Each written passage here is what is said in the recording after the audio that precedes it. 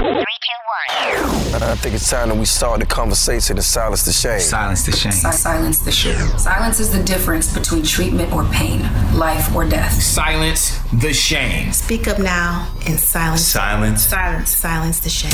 What's up? Welcome to episode 11 of the Silence the Shame podcast. Our host Shanti Daz is out on the road making it happen right now. So much love to Shanti. I am your co-host, Free the Vision. Today in the studio, we have Paige Gaines. We're going to be talking about her organization, 911 St. Jane. What's up, Paige? Hi. So give me a little bit more background on 911 St. Jane. St. Jane came to me once I recognized how big the stigma was for African Americans to have a mental illness. Mm-hmm. And I knew that it had to be sad. Just say something. I knew I had to do something. So I didn't know that it would be this or that I'd be talking to you guys, but I knew that I refused for anybody else to feel like I did at that moment. So. Okay, when you say you feel like you did, how did you feel? What are some of the things that you faced? Completely absent from the world, like emotionally. Very created, very expected in a manner.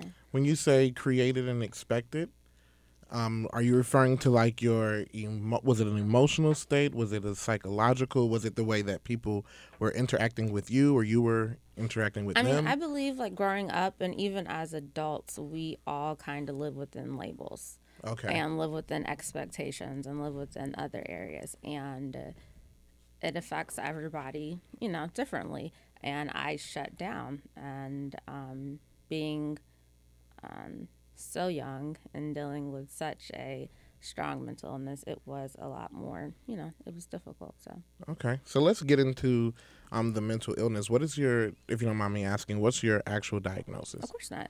I was diagnosed with bipolar disorder 1. Okay, what is the difference between a 1 and a 2? Forgive my ignorance. Do you know? Are you sure? No, the difference between 1 and 2 is whether or not you have more manic episodes or you have more depression episodes. So that kind of differentiates. And for bipolar disorder 1 is more of a which of those two? Medium. Okay. And so at what age did you start to kind of notice that things were maybe a little different for you, like you were starting to feel...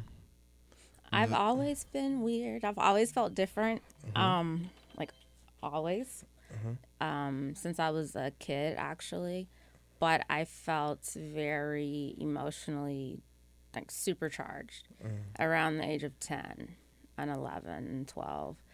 I knew that a lot of topics that had nothing to do with anything, like a Spanish class I was in, somebody said something mean about one of the landscapers. And I cried. Like, I flipped out in class, and I just started crying. And literally the whole class was just like, what is wrong with her? And knowing now, I'm like, oh, my God. I was just, very emotionally heightened. So those are different signs. So. Okay. With at what age do you feel like maybe things got to the height of it? Definitely 20, 21. Okay. But that's the given age for anybody's symptoms to actually emerge. So scientifically, that's a fact. Little fact given right there. Okay, shout out. What did it look like? Like, what was that experience like for you? If you it's just a lot. You need a lot more questions than what it looked like. It looked like How did it feel? Party. It looked like a big party. It felt like a bad hangover. Okay. And it turned into a hot mess. Okay. That's as best as I can put it. It was a lot of alcohol, a lot of marijuana, a lot of sleepless nights. I've gone 2 to 3 days without sleep before. So my symptoms were very extreme at that moment. So, yeah. So was that, okay, at 20, you said 21, 22, right? 21. Mm-hmm. So at 21, I think that maybe the average person feels as if they're partying all the time, or now I can drink. You get what I'm saying? And we may overindulge. And so how would you kind of differentiate the difference between what some would call the turn up versus like, nah, this is me coping, or this is me rebelling, or whatever the thing is that I'm doing, this is an actual issue that needs to be addressed? Exactly what you said, identifying why you're drinking. Okay. So, for example, I won't go out with friends if they're going to that restaurant just for a particular drink.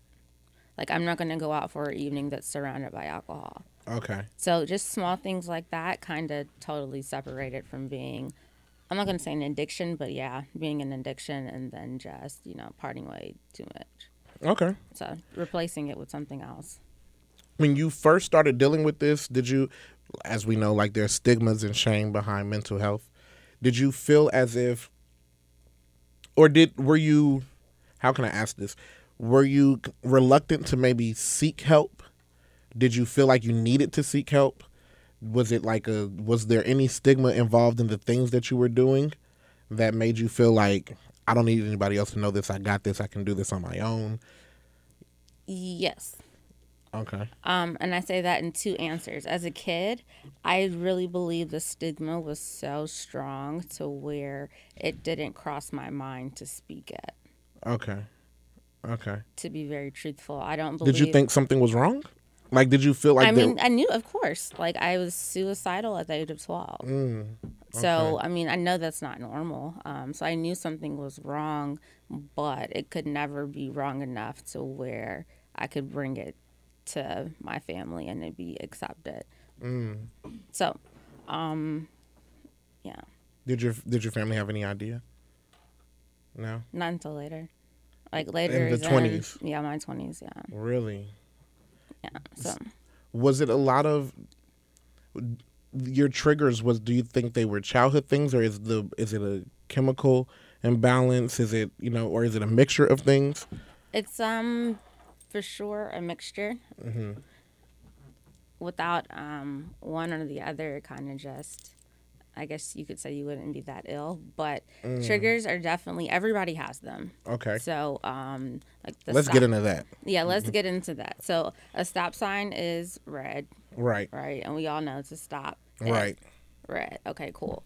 Maybe my mom ran through the stop sign one day. She didn't, but maybe she did. Okay. And that altered my idea of what that actually, means. It brings up a different memory. Mm-hmm. It causes a different reaction, and so forth and so forth. Mm-hmm. Everybody has that. It's built over time.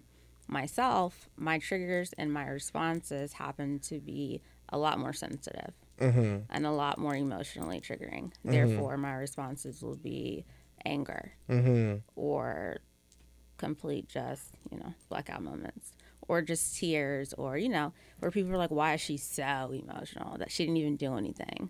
I'm just a little more sensitive. That's all. Okay.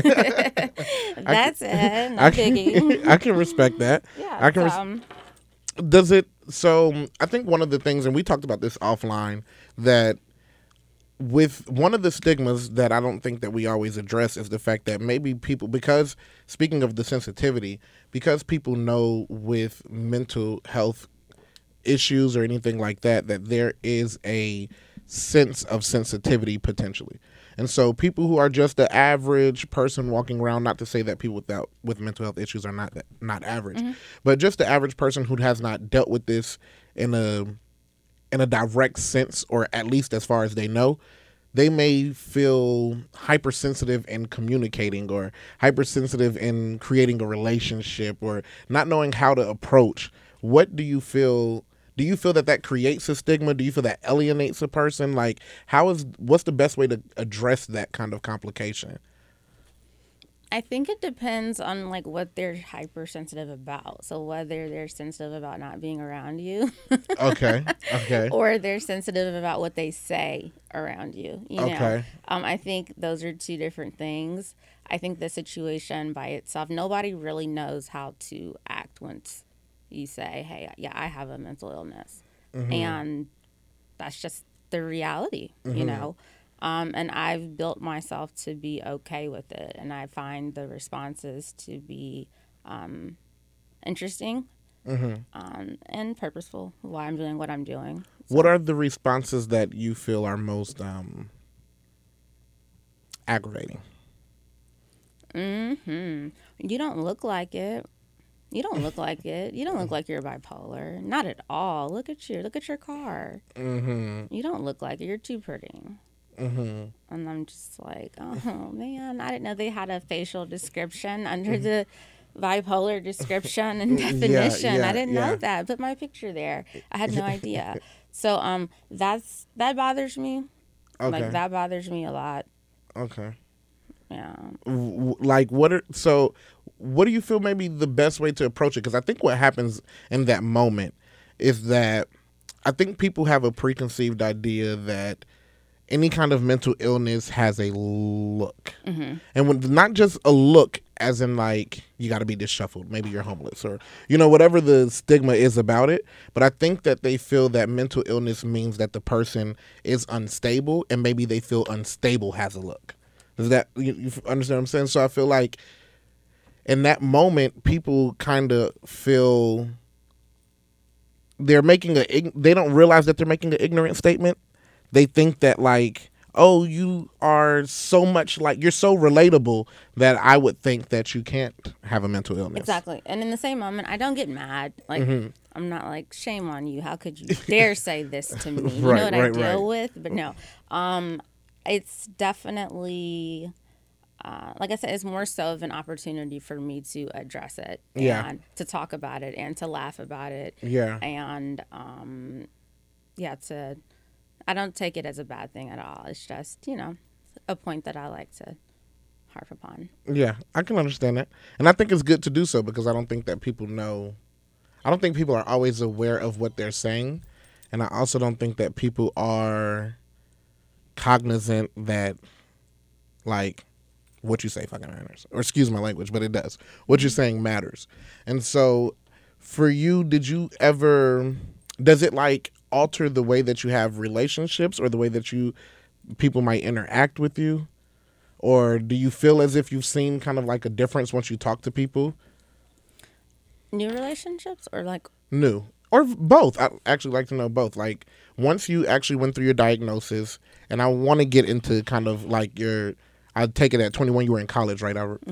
And I want to talk about when that actually happened to you, but once you realized that this is what it was, once the doctors gave you a diagnosis or told you, did you notice that people started to change around you? Like, do you feel that the stigma on their part kicked in? I felt like people became entitled, and I felt like people became very, let me fix her. I always knew something was wrong with her. So now that I know, because, as an African American, we love to sit there and be like, well, why didn't you do this today?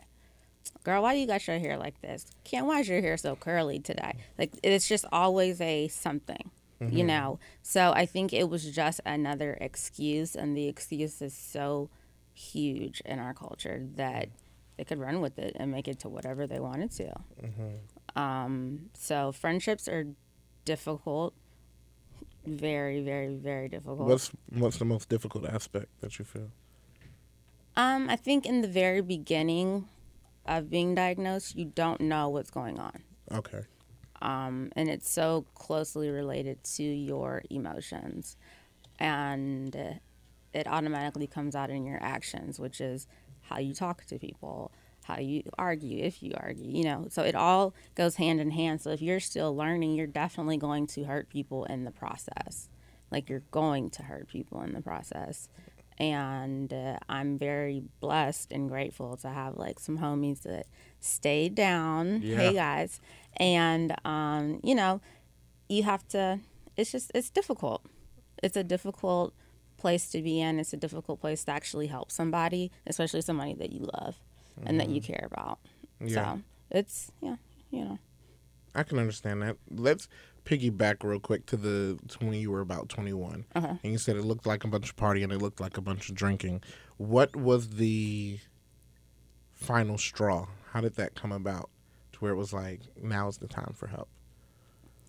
The final straw was I was in Atlanta like midweek, meaning I should have like been at Georgia Southern in school. Okay. But I was in Atlanta midweek, and I hadn't slept for days. I was partying like a whole lot. That's all I was doing basically.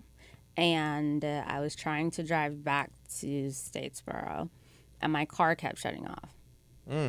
And I never had panic attacks prior to that day, but I was having panic attacks, and my car just kept shutting off and kept shutting off. So I'm freaking out, and then I pulled over to a AutoZone parking lot and just parked my car, and then I just got really sick, and I threw up, and I called my dad and told him to come get me, and that's all I remember. And he just picked me up out of my car and laid me in the back of his, and I was in the hospital like 2 days later. Really? Yeah. So, but it was a build-up, so I'm not surprised for how it happened. I'm not surprised I passed out in a parking lot. Okay. It was definitely, it was bound to happen. What makes you feel that it was bound to happen? It was bound to happen because by that moment, I could have been getting 2 hours of sleep a night. Okay. For months and months and months and months and months on end. Okay. Because your brain doesn't really shut off. I don't want to get too technical about the disorder, but when you have mania, your thoughts are just continuous, and you're very creative, you're very talkative. You can stay up all night. Your energy is very high.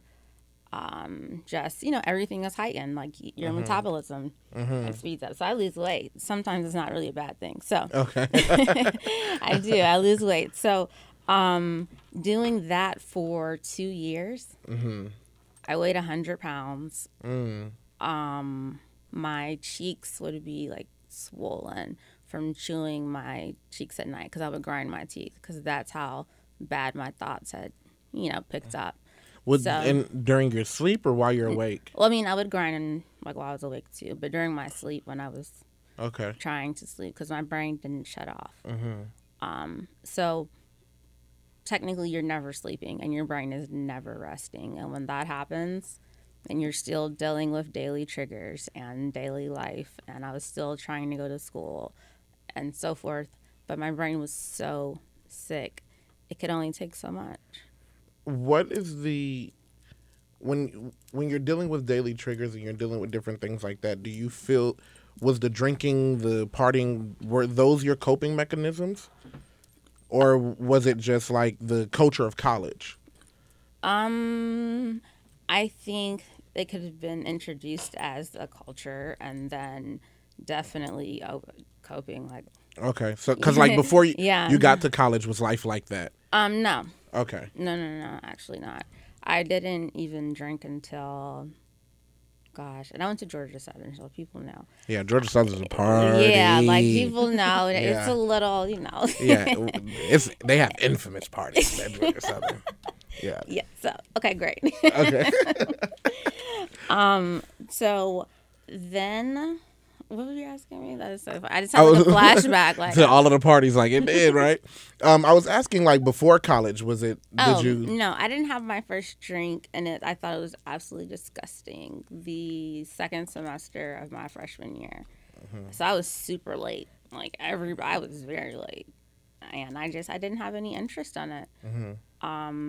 And then my symptoms came like out of nowhere. And everything just totally changed. Yeah. And so it worsened your symptoms. Okay. Yeah. Okay. So at the time, have you, and I'm just getting a little personal. No, I want to talk. Let's talk. Let's talk. Okay. So were you dating at the time? Was I dating at the time? Sure. Okay. So was it, is it, how did it affect your relationship? It was awful. Okay. I was awful. Okay. I was horrible. Okay. Well, I was awful. I mean, I had horrible anger issues. I love to fight. And my triggers at that moment were just they were just now hitting home. Like your brain, if you are traumatized as a child, is not necessarily going to affect you then. You could wake up one day as a 20-something-year-old and remember, oh, wow, like 5 years of my life, I actually experienced multiple forms of abuse.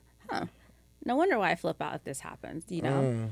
So everything actually has a point and everything matters.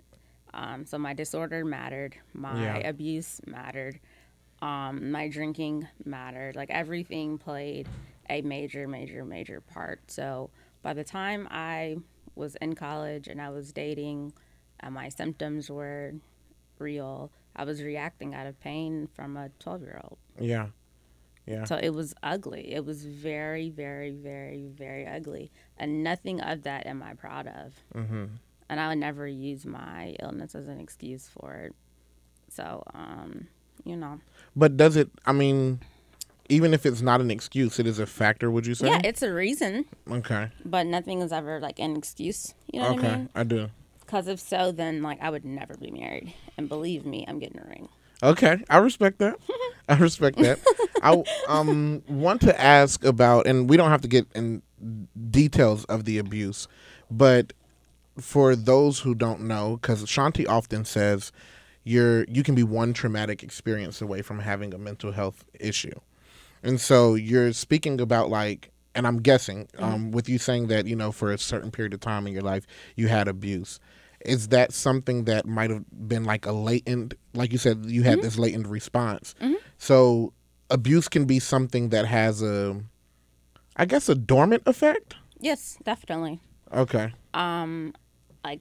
Personally, I was physically and I was sexually abused. Okay. So the first time for both, I was 12 from what my brain has allowed me to remember. Because you'll black out. Like if you have something like that to happen, and a lot of other things, if you can't take it mentally, your brain won't allow you. You get rid of it. Yeah, exactly. Yeah. So, but it's never going to go away, which is why it is important to go back and resurface and, you know, do all of that. But I didn't remember like 5 years of my life for a little bit until like yesterday, maybe. Okay. Like it still comes in and out. I forgot your original question, but yeah, no, you're answering it. Am I answering it? You're answering it. And are you still seeing therapists? I love therapy. I was discharged, after 4 years last May. Was it last May? What was this May? The May before last. Something like that. Anyway, after 4 years, I was discharged, and it was the most transforming, most powerful, most hear me roar, most, like, I hate slang. Oh my God, I hate lingo, but most boss up moment of my entire life. Yeah, I can understand. Of my entire life. Yeah, you felt liberated in many ways, I'm You sure. see my face? Right. I should put that on Instagram. Like, that's how she was looking. Yeah. Like, yes, it was, it was hard. What did you love most about it? Because most people have a stigma around therapy. So they don't hear people say that, not in our community, not in the African-American community as much. You know, other cultures have it as a normal thing, and they do love it because I think anybody likes to feel healed. You know what I mean? But for us, we have a touch-and-go relationship with clinicians, so we tend to have a stigma around that. Okay, so I have, like, so many responses to that. Please, give them. Okay, so my thing with therapy, what did I love? I loved the fact that I learned that I was deserving of all the pain that I had been carrying my entire life. Mm-hmm. Like, I'm getting goosebumps right now. You have no idea. Mm-hmm. Like, the fact that she said, you had a right to feel that way, you know? It made it a lot better. It didn't make me better, but it changes your approach to life, honestly, and your approach to how you're able to handle things. I think it gives you a little more power when you do make a mistake. Like, you know what? I can take accountability for that. Mm-hmm. But on the other hand, as I say that, as an African American and dealing with mental illness, I find it almost like a right to take care of ourselves just because Absolutely. we were like to not be seen as a human being, to be in the place where we are now, to where we have the right to actually feel happy. Mm-hmm. Like, people care if you're sad. Yeah. People care if you're not having the best day. People care if you're not okay mentally. The thing, our ancestors had to get up, period. It never mattered. Yeah. Yeah. So, like, you actually have the right to be happy. I think, like, we have to take advantage of that, and it's not that difficult. Absolutely. So that's my biggest That's a very thing. powerful point. That's a powerful point because I think that, and I often say this, but when you look at what trauma is, we endured trauma on every single level, from physical to mental to spiritual. We endured trauma. And then we were just cut loose, like, now get it together. You know what I mean? Like, it was just like, all right, you guys are cut loose and pull yourself on up by your bootstraps now. You know? So with you saying that we have that right to be happy in therapy, is that there's so much that I think that historically we were taught that we don't talk about. Mm-hmm. And I think that people also have an idea that if I talk about this, it's only going to make it bad because it's going to make me feel these things that I don't want to feel. And so they're burying it to avoid the feeling of having to deal with it, right? So that brings me to, like, with I want to ask a question that I'm asking for people that I know I've heard this question asked before, and it may be a little bit ignorant. No, it's fine. But the question is, after going through therapy, you felt liberated. You felt like you have gotten everything. Well, I don't know everything off your chest, but you've gotten so much off your chest. I think that a lot of people may ask, why is bipolar a constant now? Or do you feel that you've been healed? Because if you've gotten everything off your chest, if you address the fact that, because a lot of people feel like if you address the issues, once you address the issues and kind of move that issue off of, you know, out of burial, or you kind of bring it up and get rid of that, are you healed now? Okay, so answer no. Right. No. I get that question so much. Like, how did you heal yourself from bipolar disorder? How, like, can this heal you? Can you? Okay, I don't believe in even how can I say this properly? Let's say I don't need to be healed. That's the thing. There's nothing wrong with me. There's something that I have to adjust my life around, and that's it. So there's not a fact of me healing anything. It's a fact of me saying, oh, wow, okay, it's really hot today, so I know I may be a little bit more irritated, so I'm not going to go out tonight and have a margarita. That's me dealing with my disorder. That's me being healed, if you want to say so. Taking charge of your actions and the reasons of why you do things, whatever it may be. I became obsessed with my mental awareness, and my self-discipline got me to this place of an idealistic healing. But I still suffer every day, like every day. I've been beating this spell of depression for like 7 months now, and I have no idea what it is, but it just lingers. Yeah. It's loud too. It's like, go to sleep. Go to sleep. Hey, free, go to sleep. Like that.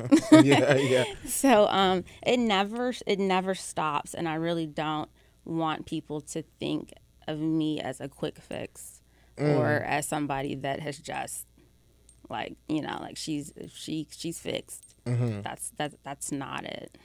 So if you were to be able to give advice towards someone who feels that they're battling that, or because you saying that I don't need to be healed, I think is powerful as well. I think that it takes away it changes the question up. I'm not broken, so there's nothing to necessarily heal, but there are things to address throughout your life. So for someone who wants to be connected and in your life or connected with you, what are the better ways for them to approach this? Because I think that and the reason why I'm asking this is because I feel like people don't joke, people don't approach, it's like they may feel, for lack of better terms, that it's a ticking time bomb, and I don't want to like do anything that fucks something up. Excuse my language for that, but really messes something up. And then I'm out here like, now I'm feeling bad. Like, damn, you know, what do I do?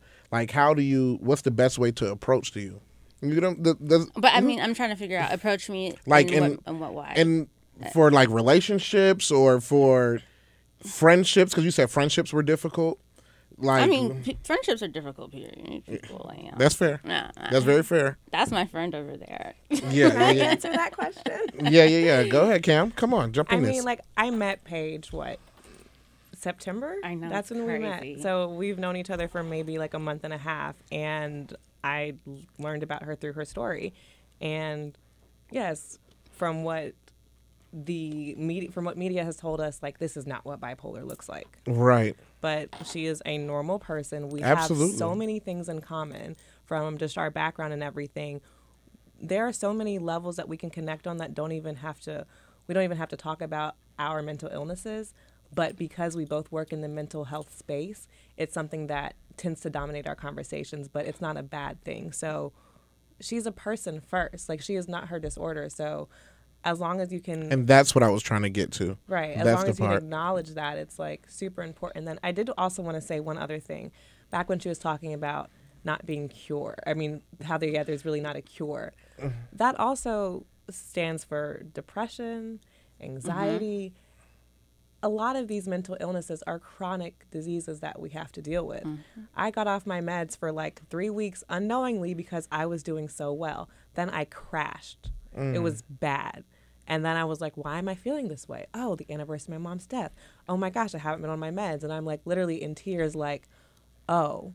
But then again, thanks to my therapist, she's like, it's okay for you to have these feelings. And she reminded me that it's okay. Like, this is literally just my illness, and I need to take better care of myself and get back on my meds. And she was like, Cameron, you know that you're going to be on these antidepressants probably for the next 2 to 3 years. And I was like, yeah.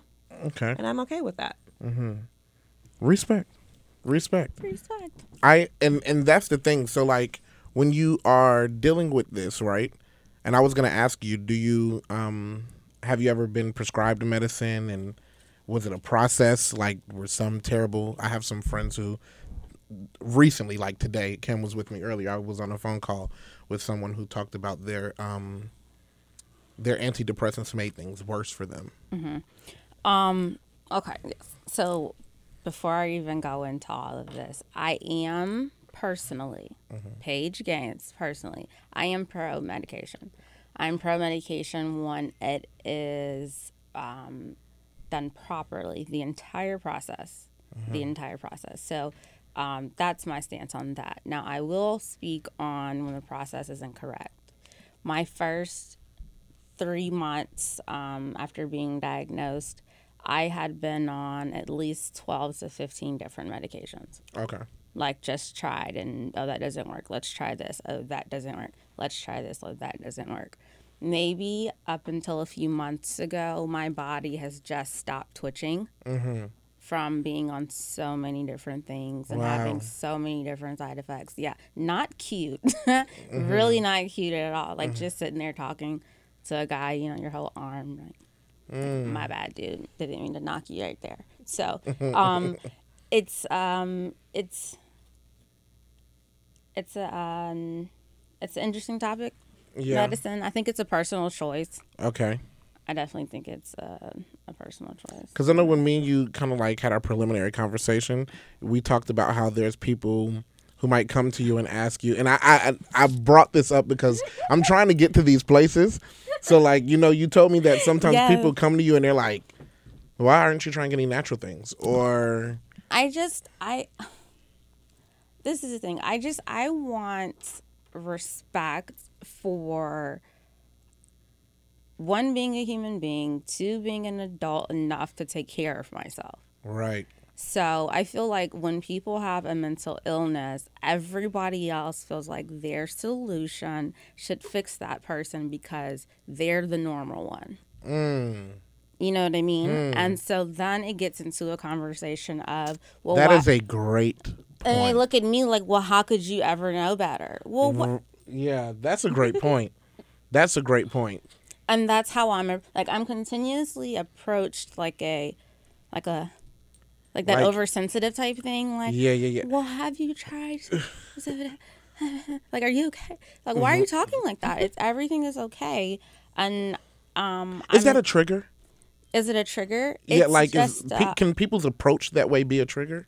it depends how many times a day it happens. Okay. I stay out of certain areas of town. Okay. Okay. No, yeah, it can be though. Yeah. Like, it can be. It's a joke with my family now, though. Like, my mom and I, we always joke about it. When I used to be really, really, really depressed, I would come down from a mania episode. And so from being really happy to just crashing and going into the furthest low. And she comes in my room, poor mother. Hi. I'm like under my covers. I think you just really need some vitamin D. You just need some sunshine. And like, I just looked at her like, are you crazy? You don't tell a depressed person they need sunshine. Like, that's just not what you do. Look, she's laughing. You do not do that because it's kind of like, do you really? I could have opened my window yesterday. Like, we've been here for a long time. It's been a lot of fun. So now she just jokes and she's like, do you need some sunshine? Because she called me and was like, I read a book and the guy said, don't suggest sunshine because they are the cloud. Like, they're the actual cloud. So we joke about certain things and how they used to try to help me cope. And, so it all matters. But yes, it is a trigger when somebody thinks that their way is way better than what I've been able to accomplish this far. Yeah. And they don't know me. Yeah. Of course, I would like to say that's a trigger almost for anybody if you're giving advice and you didn't know me and it was unsolicited. One other question on medication, female to female. Have you had any issues like being on your cycle as far as your Great question. medication? I have Because no answers for that happened to me personally. So I'm just wondering if other females with mental illnesses have that reaction during that time when all females go a little cray.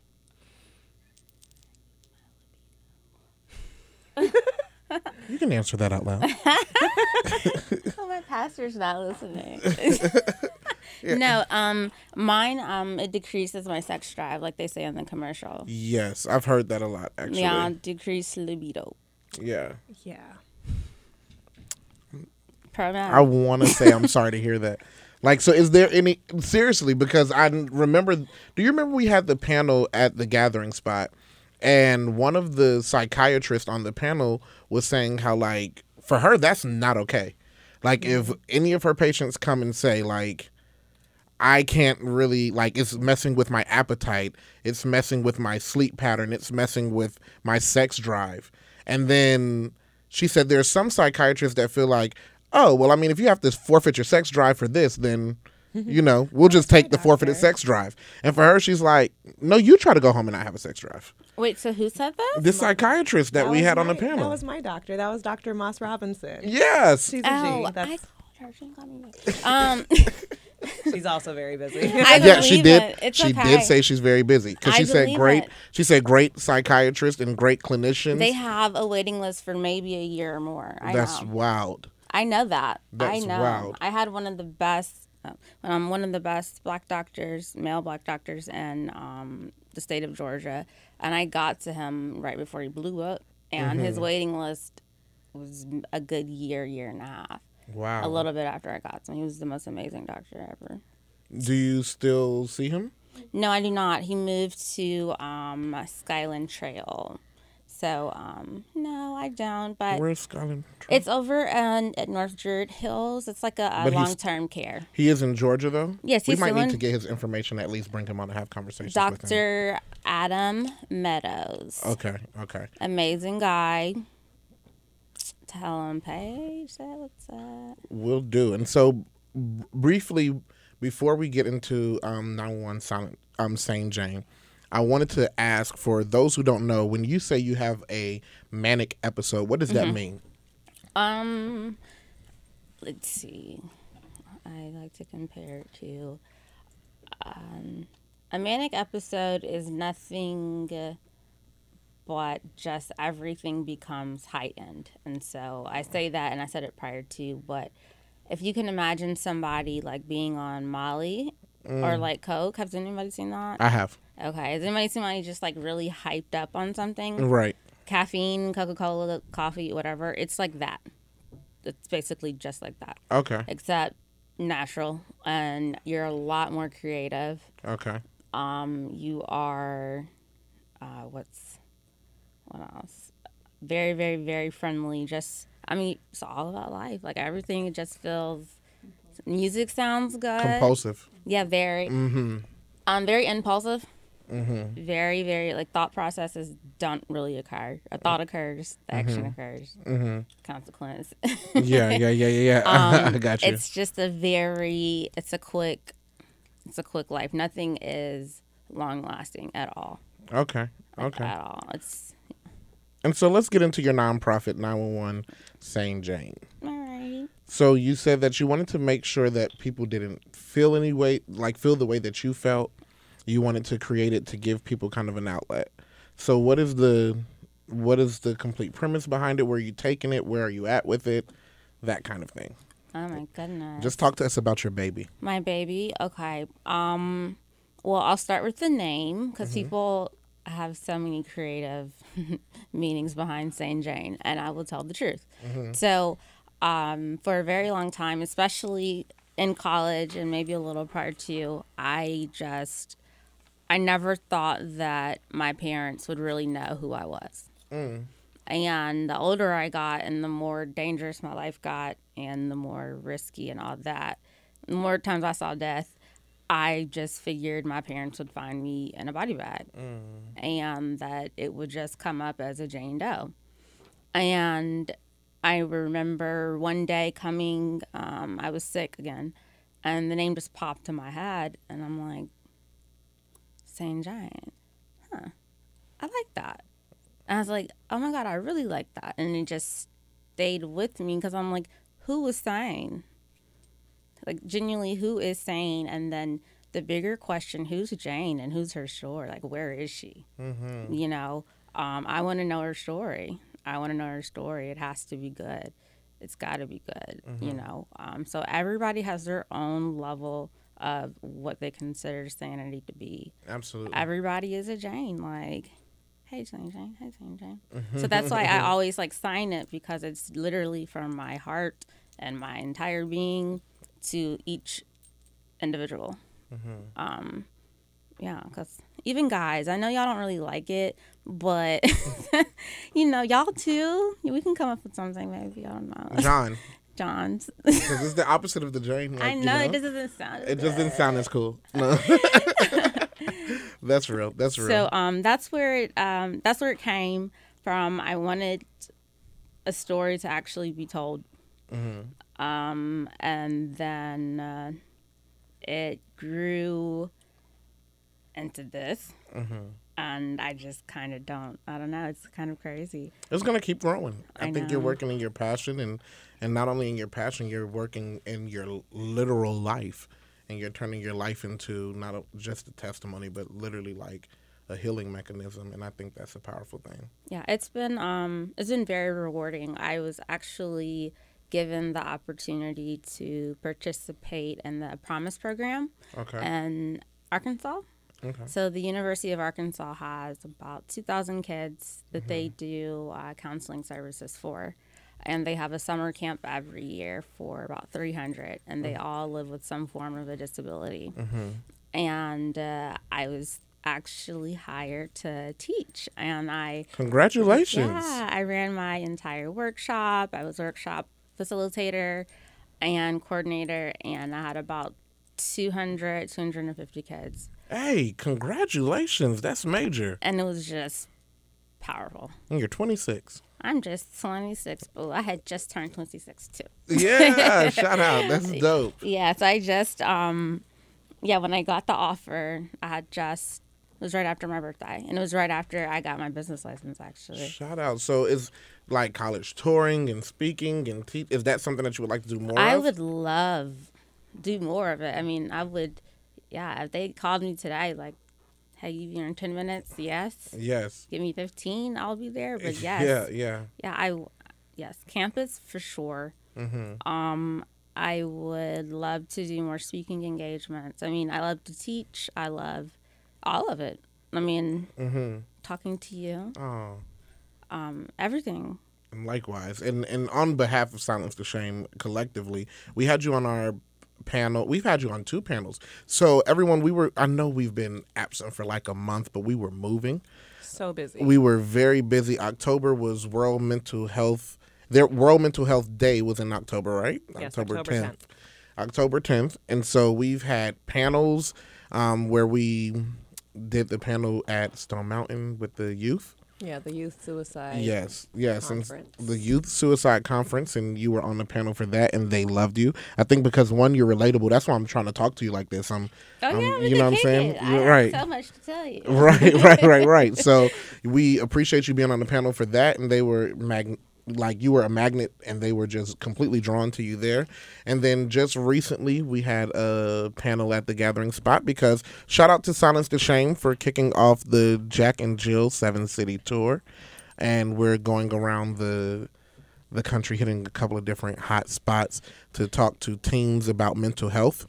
Yes, a huge thank you to Jack and Jill of America. Their foundation has been great. We got to meet the president of Jack and Jill last Saturday. Yes, we did. It was such a blessing. So thanks again to Jack and Jill of America Incorporated. Yay. So shout out to them, and shout out to the launch that we did here in Atlanta. It was dope. The kids were engaged. We had a 13-year-old DJ. Shout out to the 13-year-old DJ. I have his name somewhere, and I want to say his name correctly. Do you know his name by chance, Cam? Not off the top of my head, okay, but so we're going to have to give him a shout out because I do know it. I do have it. But we had a 13-year-old DJ that was killing it. The kids were asking questions. The parents were asking questions, and things were great. And so I bring that up because Paige was one of our panelists. And thank you so much for being there. Of course. And thank you so much for drawing them in because, like I said, you're not only relatable, but you're doing some magnificent and amazing things that people twice your age are just trying to figure out how to do, or looking for their courage to do it. So you're an inspiration to, I think, multiple ages. I want to ask you where people can find you. Okay. So we can, because I think it's about time for us to get ready to wrap up. So tell everyone where they can find you and okay, that type of thing. Everything is at 911 Sane Jane. Everything. Easiest thing is to go to Google and type 911 Sane Jane in. And I'm the first 2 pages. Shout out. Shout out to my SEO. Yes, SEO. I was about to say that. Yes. I was about to say that. So, no, either way, you can find me there. Okay. And everybody be sure to follow us on all of our social media. We are at Silence the Shame on Instagram. We are at Silence TH Shame on Twitter. And we are Silence the Shame on Facebook, right? Technically, it's at Silence TH Shame on Facebook, but once you start typing in Silence the Shame pops up because we at the top 2. Shout out to our SEO. Exactly. So that's how it pops, right? And shout out to Shanti Daz. We are always thinking of you, and you are in our mind and prayers as you are traveling across the world. We miss you, and we're doing things to get just like you. So yes. This has been episode 11 of Silence the Shame. Thank you for everyone who's been listening. Spread the word. I hope and just pray that this message and this work becomes contagious and you guys continue to spread it and share it with your friends. We are working diligently to kill the stigma behind this because we are trying to keep lives alive. So thank you everyone for tuning in, and until next time, peace. If you or anyone you love needs a hand, please shine light on the darkness. Spark the conversation. It's time we silence the shame. Let's talk about it.